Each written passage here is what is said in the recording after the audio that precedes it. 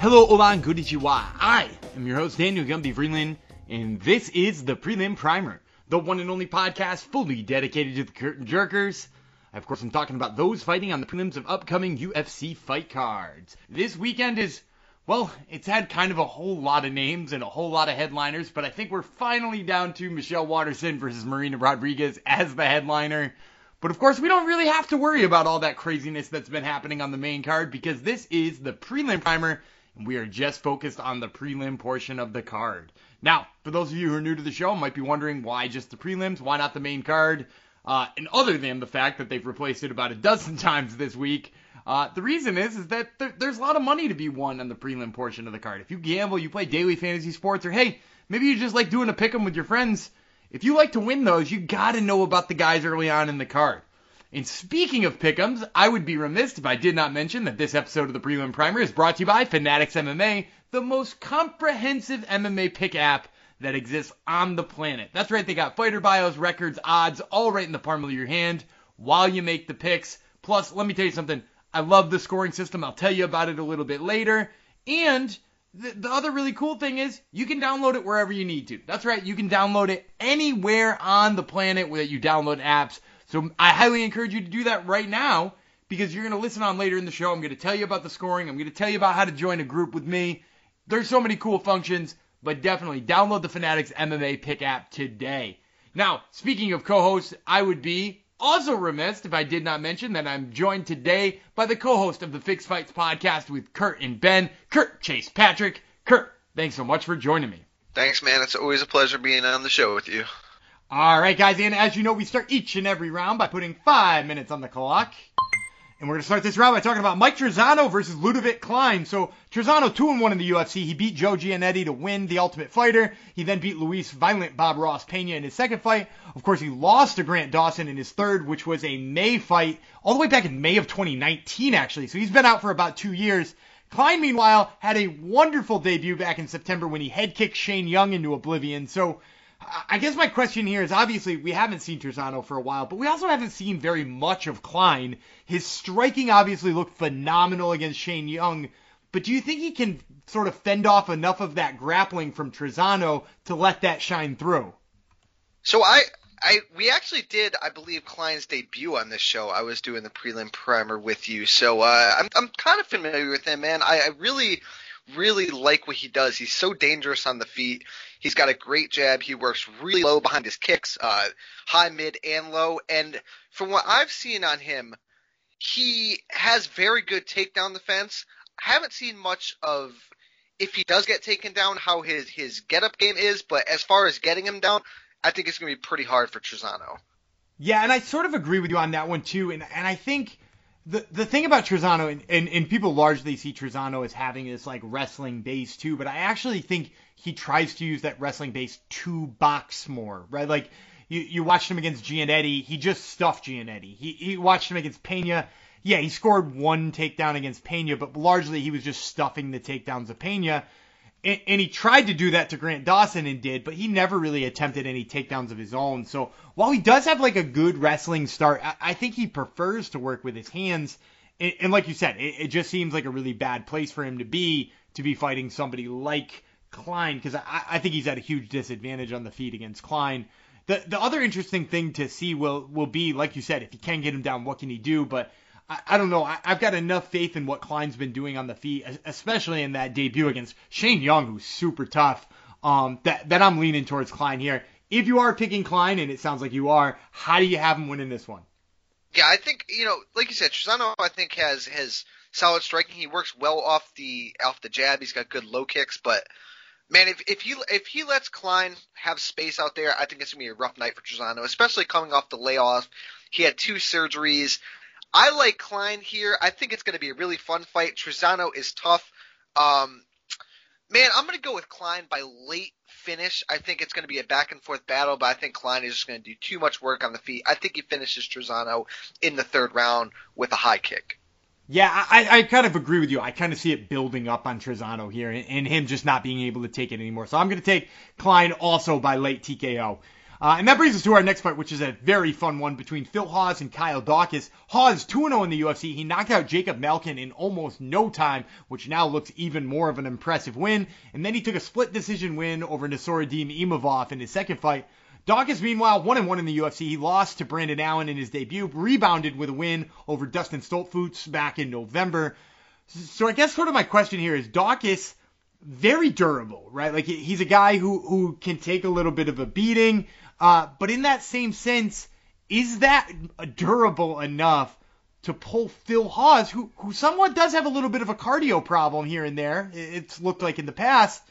Does he have enough of that durability to actually test Phil Hawes' durability or cardio rather? I don't think he wants to find out. I think Daukaus is very very good on the ground. He's lanky. He's got good chokes, and like you said, I think for him the best route is going to be to try to get Hawes to the ground. He has good trips. He's good against the cage. Yeah, I don't think he wants to test out his durability against Phil Hawes, because Phil Hawes can throw them bungalows. Yeah, and I love the way he throws those bungalows too, because he's an absolute beast out there. Now, here's a better question maybe then, if you don't think he's going to try to test the durability and take him into deep waters. Do you think Daukaus can get it done either A, on the feet, which I see highly unlikely, or B, do you think he can actually sub Phil Hawes and, probably the prerequisite to that is getting him down? I do. You know what? And the thing about Phil Hawes, too, is as good as he is on the feet, he is very hittable. And if Daukaus can get him down and start to sap some of that energy, because Daukaus does have fast hands. I think he needs to throw them a little bit more, but he does have fast hands.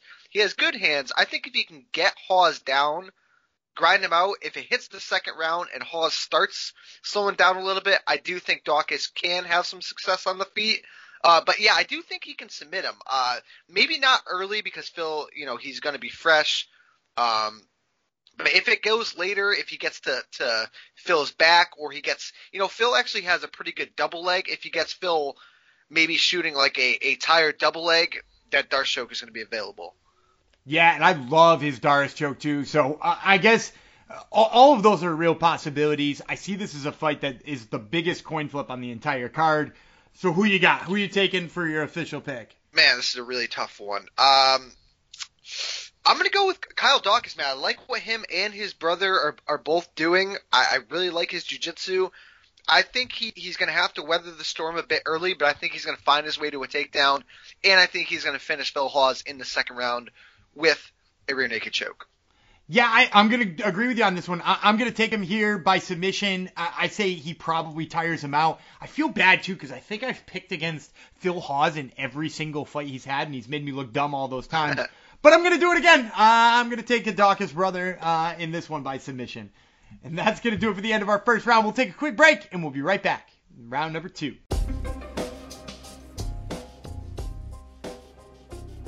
All right, well, I mentioned at the top of the show, my favorite part of the Fanatics MMA Pick'em app is the scoring system. Let me tell you a little something about the scoring system. You're probably used to those Pick'em apps that give you, you got to pick rounds and stuff like that. You get random 2 points for everything, or 3 points for this, or, all those fight picks, they're not created equal, right? Like, we know Demian Maia wants a submission. We know this guy wants a knockout. We know those types of things. So instead, they make you work with the odds of the fight. That's right. They use the odds of the fight to show you how you would be doing against the Vegas house, which basically gives you a pick IQ, right? Because instead of getting a lot of points for predicting a really easy fight, you're getting less points for that because the odds are more skewed. So when you pick a heavy favorite, you get a few less bucks. Okay, so it's really cool, and it's a great way to make sure that somebody who picks chalk all the way through a whole card doesn't wind up winning your pick'em contest. So I highly suggest checking them out, and if you want to do this with your friends, I'm going to tell you a little bit later about the groups function, so hang on tight for that after round number 2. And we are back with round number 2. Gonna put another 5 minutes on the clock. And we're going to start this round by talking about Marcos Rogerio de Lima versus Maurice Greene. De Lima, since 2014. 2014, I'm saying he's alternated wins and losses in every single one of his fights. He's 5-5 in his last 10. Of course, his last fight was in November where he fought Alexander Romanov and got choked out with a forearm in one of the most ridiculous submissions I've ever seen. Maurice Greene, meanwhile, is 1-3 in his last 4. That only win coming off of a very exhausted Jean Vellante by one of the weirdest chokes I've ever seen as well. And of course, his last fight was a loss to Greg Hardy. So my question here is that for Green, it seems like the cardio is a big issue here because let's face it, he fought Greg Hardy and got extra tired against Greg Hardy, right? Like he couldn't tire out Greg Hardy. He was the one who got tired. He barely had more cardio than Jean Vellante. Do you expect Rogerio de Lima to be able to take advantage of that? I don't really because De Lima does most of his work on the feet. We've seen him get in trouble when he does try to take fights down. He's been subbed before. He's been finished before. And Green just has such an advantage on the feet. He's got a 6-inch height advantage and a 7-inch reach advantage, I believe. And this is another tough one to score because both of these guys, as you said, I mean, De Lima has alternated a ton of wins and losses. Green, he's lost a bunch in the UFC. I mean, judging by De Lima's record, he probably should win this fight because he lost his last fight. But the best kind of analysis. This could turn into a tired slot fest by the second round. Hard one to pick, honestly, man. Yeah, and I think you're right. I think if this doesn't end in the first 5 minutes, I think fans are going to be pretty pissed that they're watching this, to be completely honest with you. Go ahead. No, I was going to say, I will say, though, Maurice Green does do pretty good work on the ground if he does get taken down. So if he starts getting tired, De Lima that is, and De Lima shoots a sloppy takedown, I could see Green possibly snatching something up or even sweeping to get on top and finishing. Yeah, you're definitely right, too, and that's really what was leaning me towards Maurice Green here, is that, like, I think De Lima is a guy who can score a takedown or two, right? Like, he picked up a couple of takedowns against Adam Wybrzorek, but, like, you look at his fight against Stefan Struve, and granted, you definitely can't call Maurice Green the next Stefan Struve, but, Stefan Struve didn't throw a strike and he beat Rogerio de Lima, and, right. Like, Ovince St. Preux, same thing. Like, Ovince St. Preux beat him, throwing very few strikes. He even got subbed by Gadamurazad and Tigalov, who looked awful in his UFC time. So, yeah, I think I'm just going to take Maurice Green by sub here, just because I don't think De Lima's good enough to stop it. How about you? Just to differ from you, I'm going to take Green by TKO. Again, this is a hard fight to call, but I think Green has the better skill set. He's going to be able to last a little bit longer, and I think he finishes De Lima on the feet, or maybe even knocks him down and finishes him on the mat. I like it. And that takes us to our next fight, which is Jun Young Park versus Tafon Nchukwi. Park, 2-fight winning streak after losing his debut. Those wins are against Marc-Andre Barriault and John Phillips, both by decision. Nchukwi, meanwhile, beat Jamie Pickett by decision in his debut. So I guess my question here is that Jamie Pickett in that fight with Nchukwi was technical and smart enough to stay away from the big scary stuff that Tafon Nchukwi throws. Is Park a guy who can do that same thing? Park is a good counter striker. He's got good boxing, and he does throw pretty good low kicks and takedowns.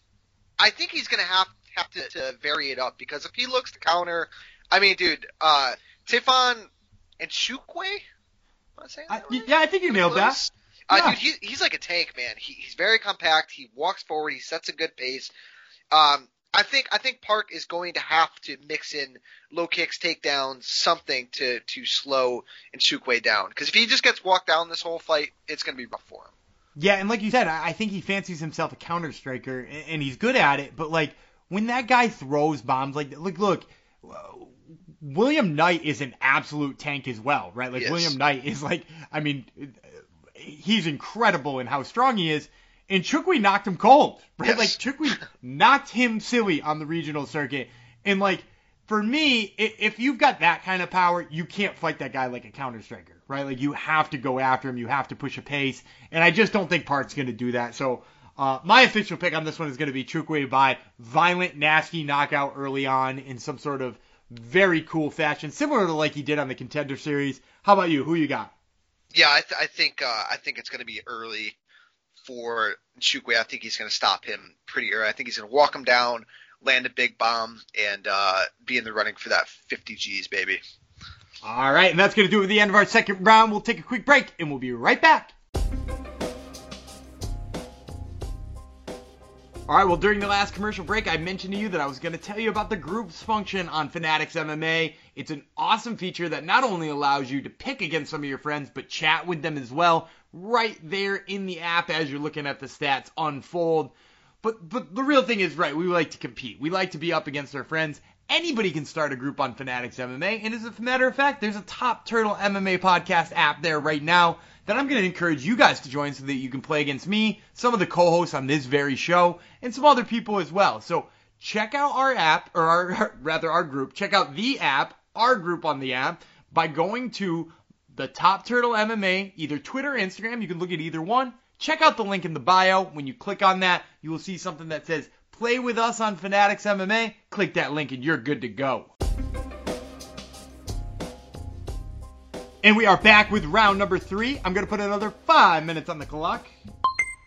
And we're going to start this round by talking about Zarrukh Adashev versus Ryan Benoit. Adashev 0-2 in the UFC and actually only 3-3 in his pro career. He's got losses to Tyson Nam and Sumu Derji, which, aren't really terrible losses. Ryan Benoit, meanwhile, has lost 2 straight. He actually last won in November of 2017. Since then, he's lost to Haile Alatang, been out with a bunch of injuries, and also lost to Tim Elliott. So, obviously, we haven't seen very much positive for either of these two. When you look at these two and their body of work in the UFC and their time in the UFC, where's the positive that you pull? What's the defining factor here in this fight? I mean, I think they both have, how do I want to say this? They both do some good things. I think the thing with Adashev is he's a great kickboxer, but when he entered MMA, before the UFC, he fought not great competition, and then he gets to the UFC, and they put him in with 2 really good fighters. So it's kind of hard to gauge, where he's at. He went from fighting not so good to very good. And then with Benoit, it's just, and he's been in the UFC since 2013, and he only has 8 fights, right? So it's he's been injured. He's been so inconsistent. He's also pretty good on the feet. He moves a lot, good stance switches, he's got good counter striking. Again, it's kind of a hard fight to call because they've both just been so inconsistent. Yeah, and it's such a tough one to break down, too, because, not only have they both been really inconsistent, but also they both have, these very odd, full-on professional records, right? Because before they got to the UFC, there's really not a huge body of work. 3-1 for Adashev before getting to the UFC. And you mentioned Benoit's only had 8 fights in that amount of time. He only had 9 fights before that. Half of his career has been in the UFC against guys like, Brandon Moreno and Tim Elliott. And, he actually has a win over Sergio Pettis. He's fought some freaking killers in the short time he's been there. So, it's so tough to break down, and it's so tough to try to, handicap a guy who's got literally 1 win since he's in the last 4 or 5 years. So, I guess, but this is the time where we got to make a pick regardless. Who you got in this one and how you got him? I really do like Adashev's striking. His fight IQ is not there, though. We've seen him do some questionable things. He dives on weird submissions instead of defending takedowns. Benoit has been out there training with the Danaher Death Squad down there in Puerto Rico. I think he's going to be using his grappling a bit more in this fight. Kind of want to take Adashev. It could be him because I think a lot of this is going to take place on the feet.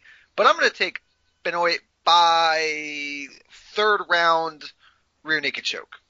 I like that, and that's a good little piece of intel there that he's working with the Danaher Death Squad, because, hey, if you're a guy who's going to go in there and try to wrestle up a kickboxer, that is about as good as you can get for a game plan.